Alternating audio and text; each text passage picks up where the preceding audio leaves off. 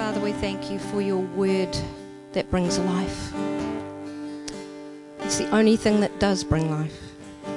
Your word, Lord, brought by the Spirit of Christ, revealing the ways of the kingdom, the truth of the kingdom.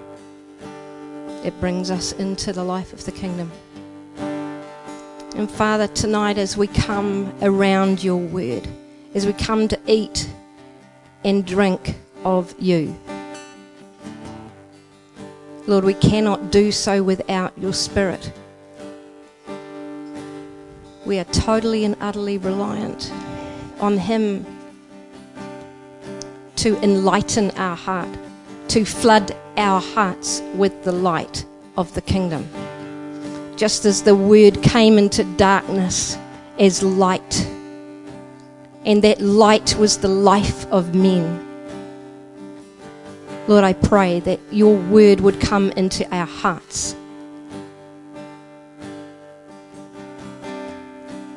And that we would hear what you have to say to your church. That we would have ears to hear. And hearts that will receive. And be brought into the knowledge of your will and purpose. In Jesus' name, amen. Amen. Thanks, guys. My goodness, it's so good to be back. It really is. I've missed being here, having to go for work up in Napier, but I'm so thankful that there is such a thing as live streaming and podcasts, because I've been drinking by remote, but there's nothing beats being here. Absolutely nothing. It's the living vibrancy of Christ in each other. Yeah. And it's good to welcome anyone here that's been here for the first time. I know that there have been a few that that this is their first or second or third or fourth time. But welcome. We're a family, and we're a family that has wide open arms. We're not a closed, exclusive group. Tonight is I feel a great weight on this word because of its import. I don't think there is another word that is as important. It's a significant work. And because of that, I really feel that I need to talk just a short time about how we receive his word. And Sam spoke about this a couple of weeks ago, and he talked about the difference between the God-inspired word and the man-interpreted word. I don't know whether you've pondered on that, but there is an extreme difference. And it goes back to the beginning of all creation, because creation was created through God's word. Everything that God creates, he creates by his word, his living word.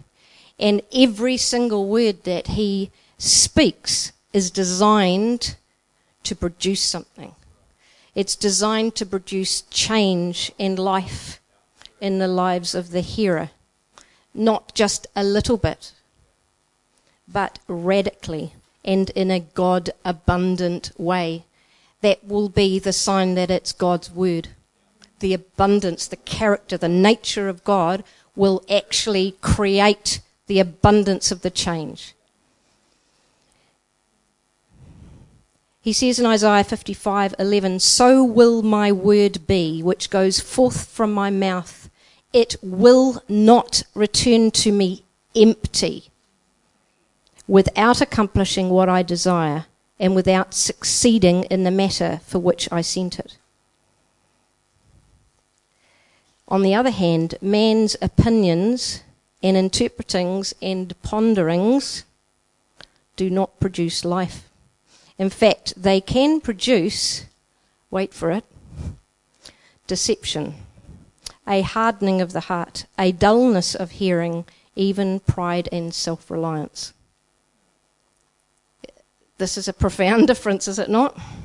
They can cause the human soul to be satisfied with so much less than the vibrant and transforming life that God desires. They can blind us to the truth that only comes by the Holy Spirit and keep us from seeing the eternal purpose. So there's something about a heart posture that will hear, the ears that will hear in a certain way. And that's what I want us just to pause before I go into this. Have a listen again. Psalm 119, 130 to 131. The unfolding of your words gives light. It gives understanding to the simple. Think of poor in spirit. Matthew 5. I opened my mouth wide and panted, for I longed for your commandments.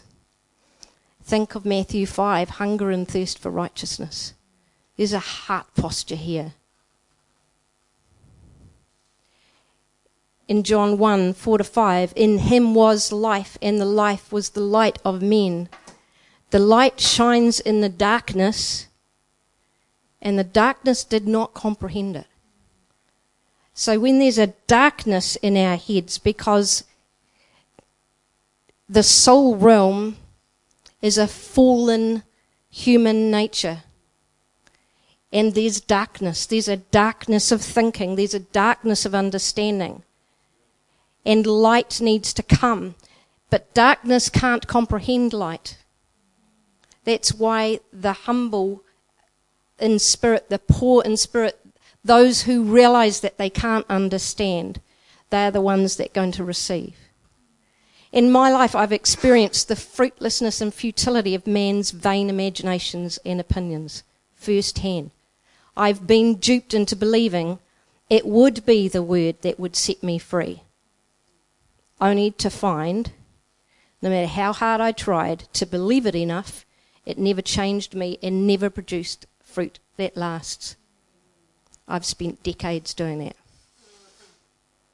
These past years, God has broken me of such roots of pride and holding on to control, and brought me into a way of receiving, not learning his word.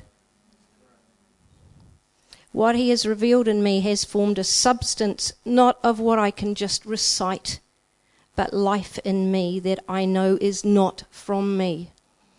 I couldn't have produced it. The difference I experience on a daily basis is so extreme and continues to bring more and more substance of Christ in me that I not only am overwhelmed by his mercy and grace, because I am undeserving of this, as are we all. Not only am I inexpressibly thankful for the words of life that were spoken to set me free, for those who spoke, those who modelled, but I'm also compelled by his Spirit to urge us all to hear him, to receive him on his terms, in his ways. And that if there is any here that have struggled to receive, that I might encourage you to let go of needing to be right and allow yourself to be wrong, if that's what it takes for his word to truly come in and do its work. The reward is so great if we would just humble ourselves and say, I don't know. I need to receive. This is the continual path of my heart, and he feeds me here. It isn't just a one-off. It is the mode and the operation of receiving. God is Spirit. He is our Father. When we were born again, we're born of the Spirit. We didn't come in with a whole lot of knowledge. And yet so many times the operating systems of the intellect and of learning are the things that we apply to receive from him, and it just does not work. We must receive by the Spirit of Christ, and that means acknowledging that we cannot do it ourselves.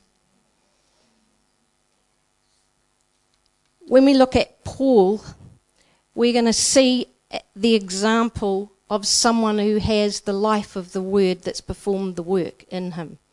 So when we are reading through Ephesians, we are reading not just words about something, not just facts, no matter how factual they are factual, but we are seeing and hearing from someone who has the living reality of the Word that was sent by God to do something. So he is speaking from a living substance, not a knowledge that is known somehow, but kind of not really, a sort of knowledge. When he says right at the beginning, Paul, an apostle of Jesus Christ by the will of God, he knows who he is. He knows what the eternal will and purpose of God is. And he knows how he's been personally assigned by God to live from it.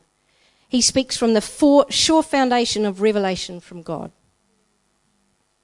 It's a reality that's been done in him.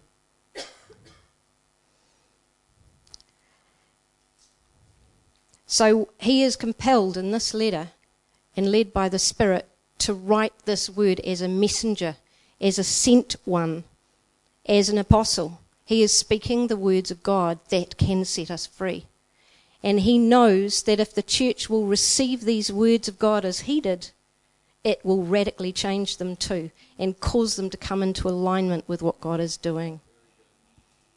So this is the posture that we have to come into and learn how to receive.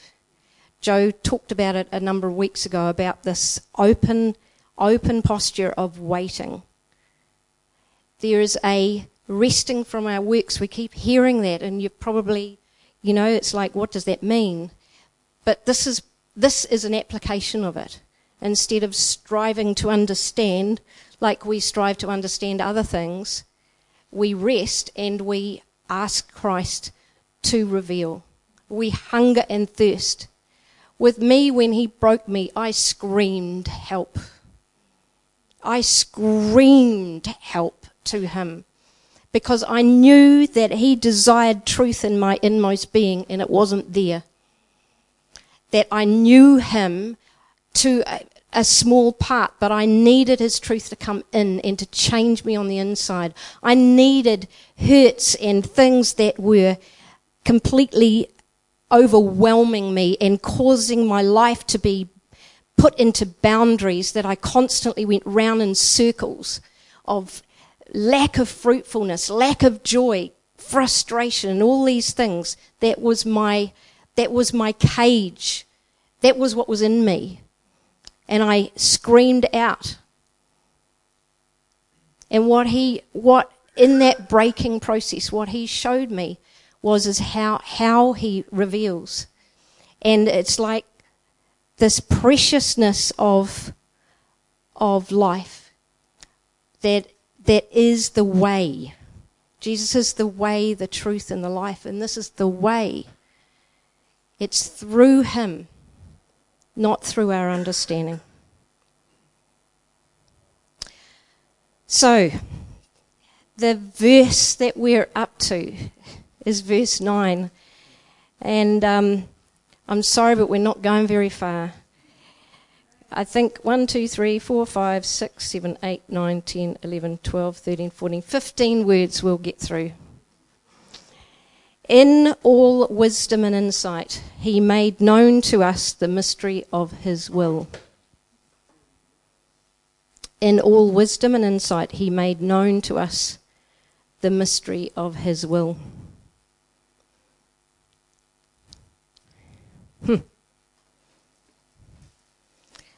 What is God's ultimate purpose? What is this mystery of his will? For me, I have found the revelation of this, to the extent that I have it, has changed my manner of living. The how, the what, the where, the who, with, all flow out of the why.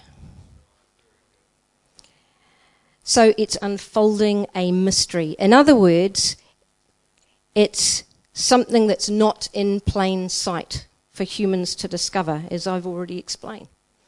It's to be revealed by the Spirit. There's another passage that calls it a hidden mystery. Paul says it's the mystery that was previously unknown, but now has been made known.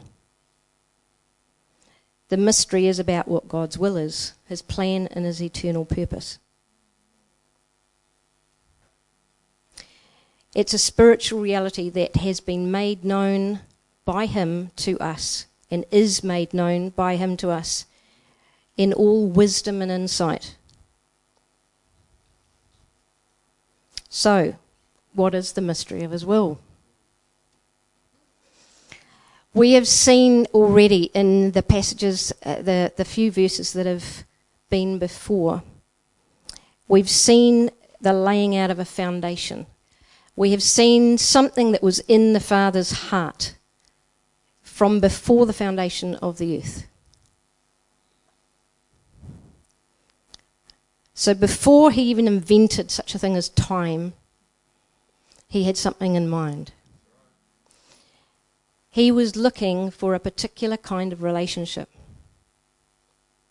Okay, he wasn't just looking at making a nice place or something to entertain him that was beautiful. He was looking for a relationship. It was to be a love relationship, because he is love. How could he have any other kind of relationship? It was to be one that was in close proximity to him, before him. We see that in verse 4. It would be one where we would be holy and blameless. So this relationship was never intended to be that of a cowering slave to an all-powerful master. Now, from our perspective, we can see it like that. That he is the all-powerful one and we are to cower in fear before him. Even the words of that song, you know, why would you care for me? Tonight, I hope you'll see that he doesn't just care for you. It's way more than that. See, we can define all the things of God through our eyes, and that's where we go wrong. He needs to define all that we see through his eyes, and then everything comes into alignment. So, what is this relationship?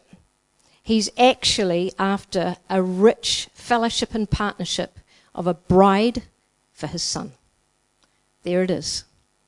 There's the will of the Father. There's this ultimate plan. He wants a bride. All the things that have ever been created are all in alignment with that purpose. It utterly dictates the purpose for the church and for all creation.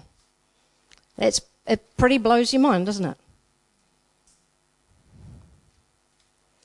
Through the entire Bible, God speaks of this marriage relationship. And here, when we look in Ephesians 5:31 to 32, it's again referred to as a mystery. It takes the Holy Spirit to reveal it. So for this reason, a man shall leave his father and mother and shall be joined to his wife, and the two shall become one flesh. This mystery is great, but I am speaking with reference to Christ and the church. Really interesting when you look, I'm pretty sure it's the NASB that has the title of this. It doesn't say Christ and the church is like marriage. It says marriage is like Christ and the church. There's a significant difference. Here we have the same thing.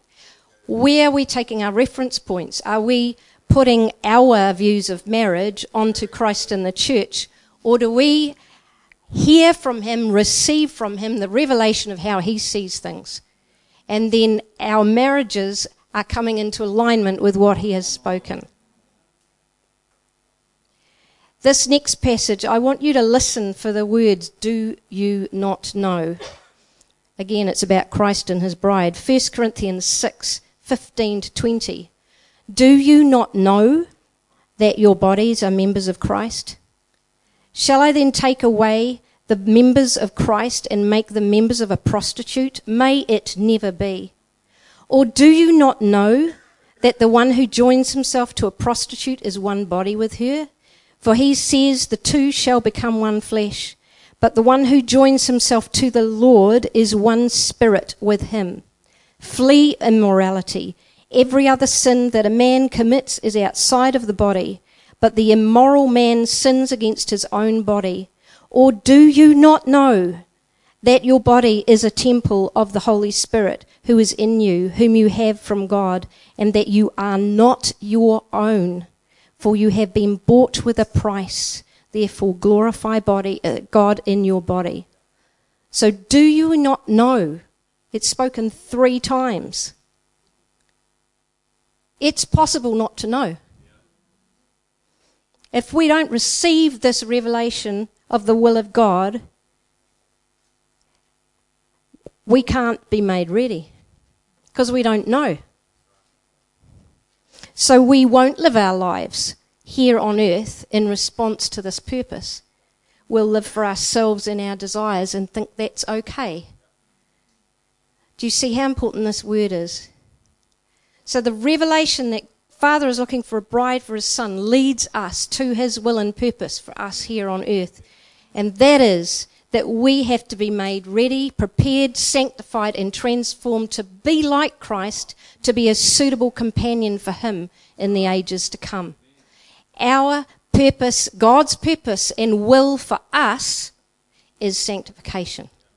And that is spelled out very, very clearly in 1 Thessalonians 4, verses 3 to 5 and 7 to 8. For this is the will of God, your sanctification. That is, that you abstain from sexual immorality, that each of you know how to possess his own vessel in sanctification and honour, not in lustful passion like the Gentiles who do not know God. For God has not called us for the purpose of impurity, but in sanctification. The purpose of sanctification. So he who rejects this is not rejecting man, but the God who gives his Holy Spirit to you. That is why he's giving us the Holy Spirit. Listen to Romans 12, verse 1 and 2.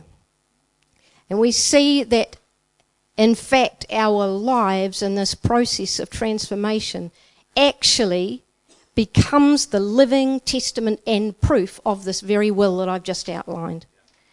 So, therefore, I urge you, brethren, by the mercies of God, to present your bodies a living and holy sacrifice, acceptable to God, which is your spiritual service of worship. And do not be conformed to this world, but be transformed by the renewing of your mind, so that you may prove what the will of God is, that which is good and acceptable and perfect. So we're not proving it by trying hard. We're proving it by entering his way and walking in the way that he has designed for us to walk, to be transformed and made ready for being his bride. So the very proof we see of this living, active word we see in the life of Paul. And there's several things that, throughout Scripture it shows this. But there's a key chapter that I think does this so much, and that's Philippians 3. And it's significantly headed the goal of life. So wouldn't you think the goal of life is kind of where it's at? Yeah? The purpose. Why we're here. And in that significant chapter, it's massive. Absolutely massive. He talks about pressing on to lay hold of that for which he was laid hold of by Jesus Christ. See, what was he laid hold of for? What were you laid hold of for? Just to take you out of the kingdom of darkness and bring you into the kingdom of light? That's awesome, but that's not what Paul is talking about. What has Christ laid hold of each one of us for? See, if Christ lays hold of someone, he's got a purpose in that. It's not just of deliverance. It involves deliverance, but it's not just of deliverance. It's not just scraping in, and still we are these poor slaves There is way, way more. And that is the bounty of his grace and his mercy that he wants to display. It's one of the consequences of this incredible offer and invitation, is that he will display the bounteousness of his mercy and his grace and his nature in the bride.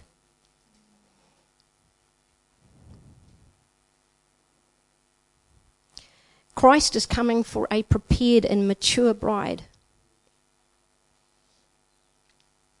Our readiness is our priority. And we see in so many parables that Jesus wrote about the readiness, the being prepared. Think of the 10 virgins. There's so many.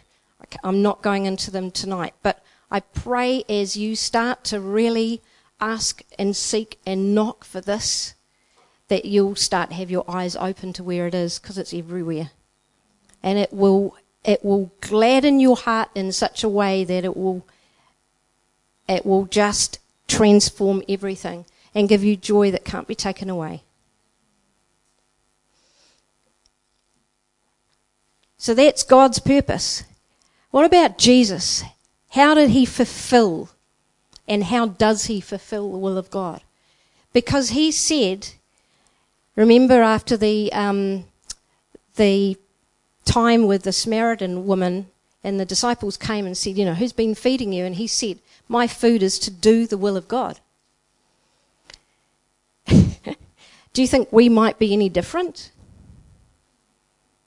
If we're not being fed, are we doing the will of God? So he was sent by the Father to build his church, to show the way of sanctification, that the church would come into his way, his truth, his life.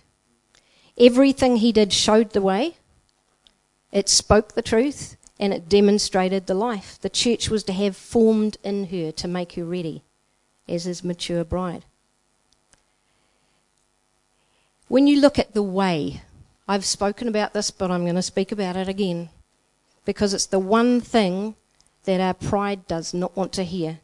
And so the light of the word has to come, and it has to come as a hammer and hammer and hammer and hammer until it breaks it. I know, it's had to do it for me. Philippians 2:6. Have this attitude in yourself, which was also in Christ Jesus, who, although he existed in the form of God, did not regard equality with God a thing to be grasped, but emptied himself, taking the form of a bondservant and being made in the likeness of men. Being found in appearance as a man, he humbled himself by becoming obedient to the point of death, even death on a cross. This is the foremost way of receiving the kingdom within. Jesus modelled it. You know how Paul said, imitate me as I imitate the Christ? Let's have a look at Paul imitating him. I'll read it from the Message. Philippians 3:7-9. The very credentials these people are waving around as something special, I'm tearing up and throwing out with the trash, along with everything else I used to take credit for. And why? Because of Christ. Yes, all the things I once thought were so important are gone from my life, compared to the high privilege of knowing Christ Jesus as my master firsthand. Everything I once thought I had going for me is insignificant, dog done. I've dumped it all in the trash so that I could embrace Christ and be embraced by him. I didn't want some petty, inferior brand of righteousness that comes from keeping a list of rules, when I could get the robust kind that comes from trusting Christ, God's righteousness. Paul imitated Christ, the way of coming in. Blessed are the poor in spirit, for theirs is the kingdom of heaven, Matthew 5:3. So Jesus, when he came to earth, he left everything of divine privilege because of love for us. So Jesus was constantly demonstrating the nature of the Father to make him known to us, his bride, that we would know him in truth. He demonstrated how to be empowered and led by the Holy Spirit, and in him to overcome every attempt of Satan and flesh to distract him from God's will and purpose. And he did this so that we could do likewise. You see that in the temptations, where he was led by the Spirit into the desert to be tempted. Why do you think that happened? He promises those who overcome to sit with him on his throne. So there's some overcoming that we need to understand. And what could some of those bits of overcoming be if it's not to get off and distracted from the will of God? To get caught up in other things that are not the primary purpose of God.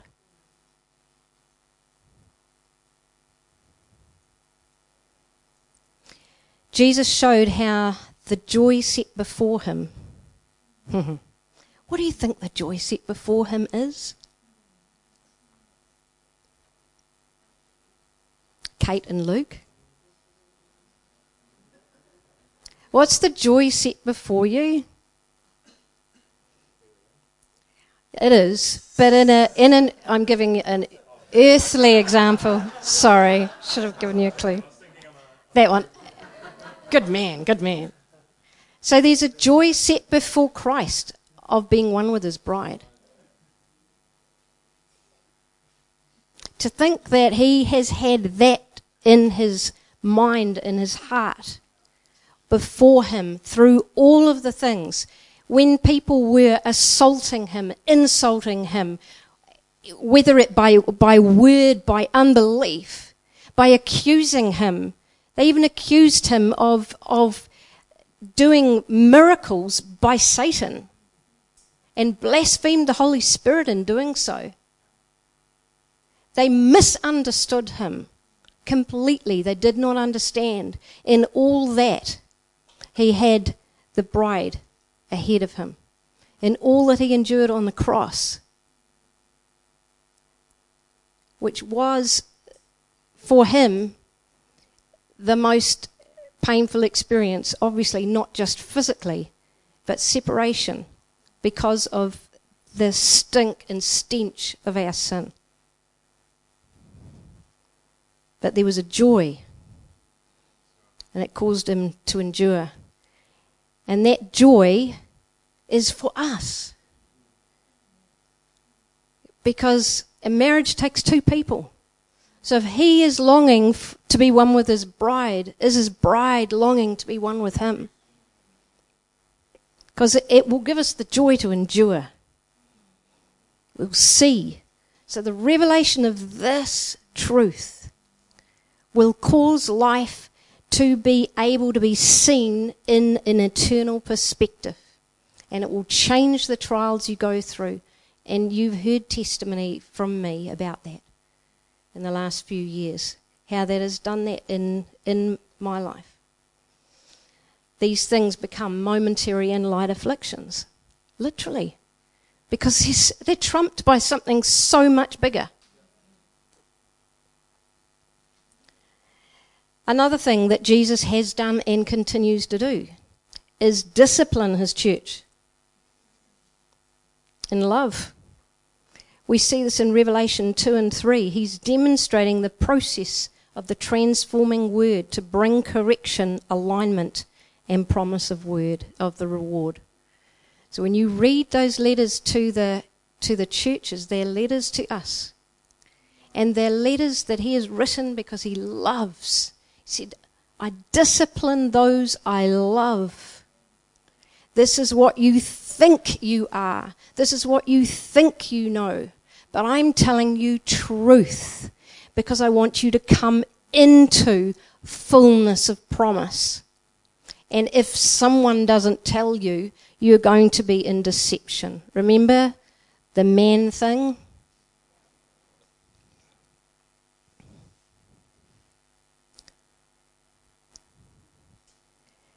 He demonstrated the power of an indestructible life and made that resurrection life available to us by faith in him. Now, what I've just said, man, you need to go dig that, because when you get a revelation of that by the Spirit, whoa, it just blows you away completely. You see, all our substance, our identity, our purpose, our modes of operating in our life are to flow and be found in him. He made us who were spiritually dead to be alive, and now he wants to make us mature and like himself in every way, in preparation for sitting with him as his bride on his throne. The Holy Spirit is part of all this. So the third thing I'm going to talk about is how is the Holy Spirit involved in fulfilling the will of God.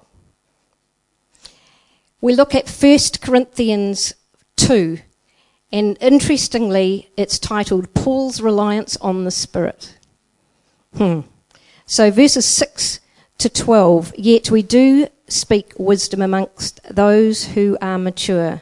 A wisdom, however, not of this age, nor of the rulers of this age who are passing away, but we speak wisdom in a mystery, the hidden wisdom. Remember I said it was called the hidden wisdom, which God predestined before the ages to our glory, the wisdom which none of the rulers of this age had understood.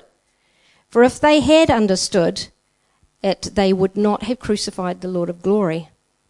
But as it is written, have a listen to this, things which eye has not seen, and ear has not heard, and which have not entered the heart of man, all that God has prepared for those who love him. For to us, God revealed them through the Spirit. What? These things that God has prepared for for us, who love him. For who among men knows the thoughts of a man except the spirit of the man which is in him? Even so the thoughts of God no one knows except the Spirit of God. Now we have received not the spirit of the world, but the Spirit who is from God, so that we may know the things freely given to us by God. Remember, God is Spirit. So he reveals to us by the Spirit, not by our soul just understanding. He enlightens our hearts so that we come into the understanding. So when we're looking at this, what is the mystery, the hidden wisdom predestined for our glory?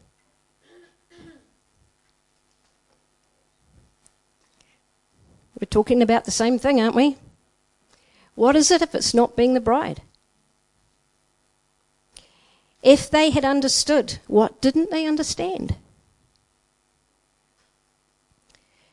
You know, it's interesting, when Jesus was talking to the Samaritan woman, he said, if you knew the gift of God and who it is, if you knew I was your groom.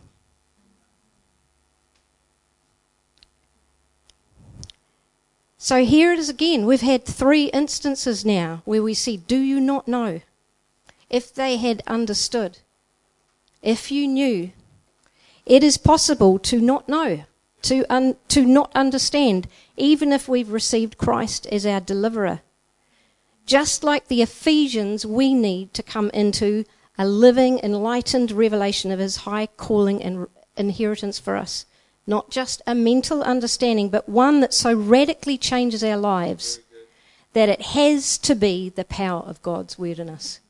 Can't be anything else. And we are utterly reliant on the Spirit to show us. But he is wanting us to ask and seek and knock.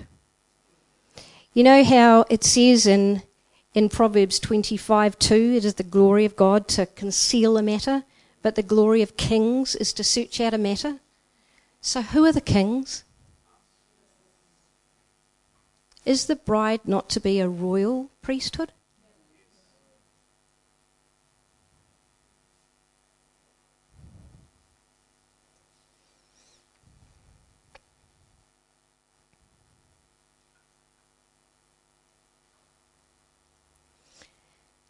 There is so much here. The Holy Spirit reveals to us all the knowledge of the kingdom. as Ollie was praying. Revelation of the kingdom. Who are we? Who are we? What have you done? What have you given us? What is this new man? What is this power that's within us?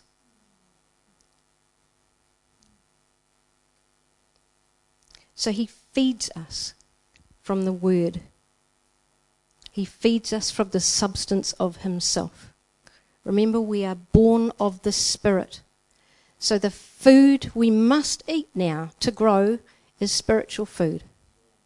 We cannot eat spiritual food, and it will just mean that we stay immature. We are still saved. We're still being born again. But the purpose is to feed us. And the Holy Spirit becomes in us the living water, that he nourishes us and he nourishes those around us, because this stream never stops and it overflows. Christ becomes the bread of life, and we feed from him, and the Holy Spirit enlightens our heart to what he is saying, because it's a relational connection. It's not a knowledge, a functional connection that is just me acquiring knowledge.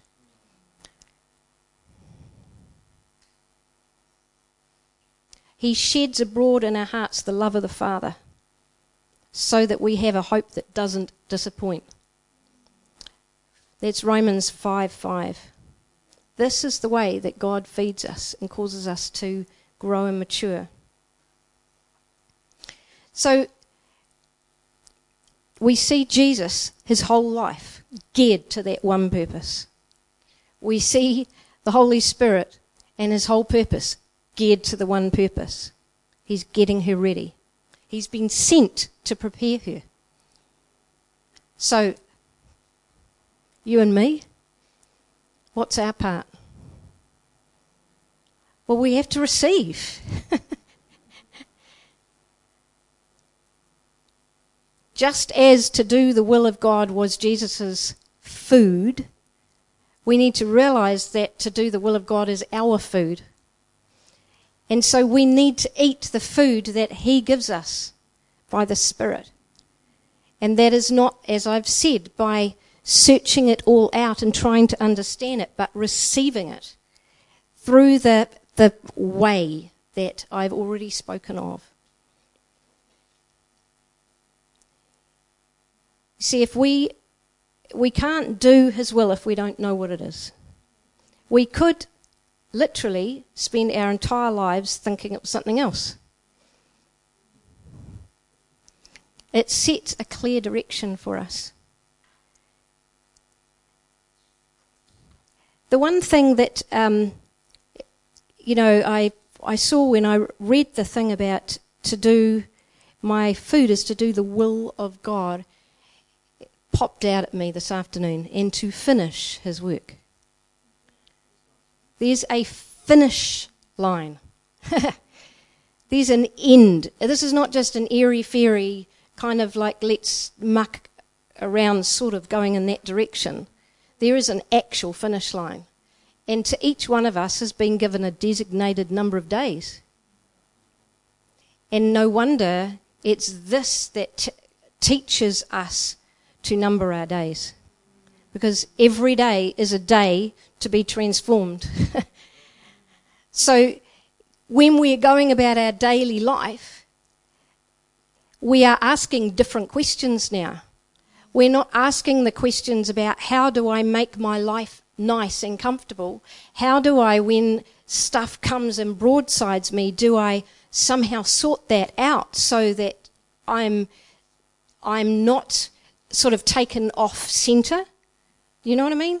We can spend, that this is the human way of doing things, our whole life trying to create a peace around us that is sort of like everything's okay. All the relationships are all sort of sorted, and as long as nothing comes, we're okay. But as soon as something comes, it's like, oh, we've got to restore the peace somehow.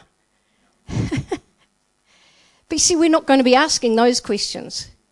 We're going to be asking the questions, Father, what are you training me in? Totally different questions. In Luke 6:40, Jesus says, a pupil is not above his teacher, but everyone, after he has been fully trained, will be like his teacher.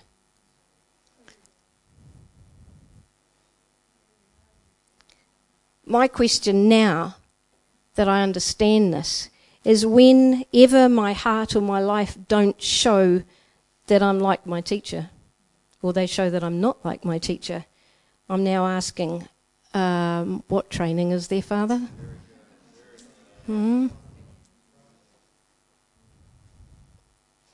See, the process of discipleship becomes the environment where we do this together, where we're walking in line together for this one eternal purpose, to be made ready, to be matured.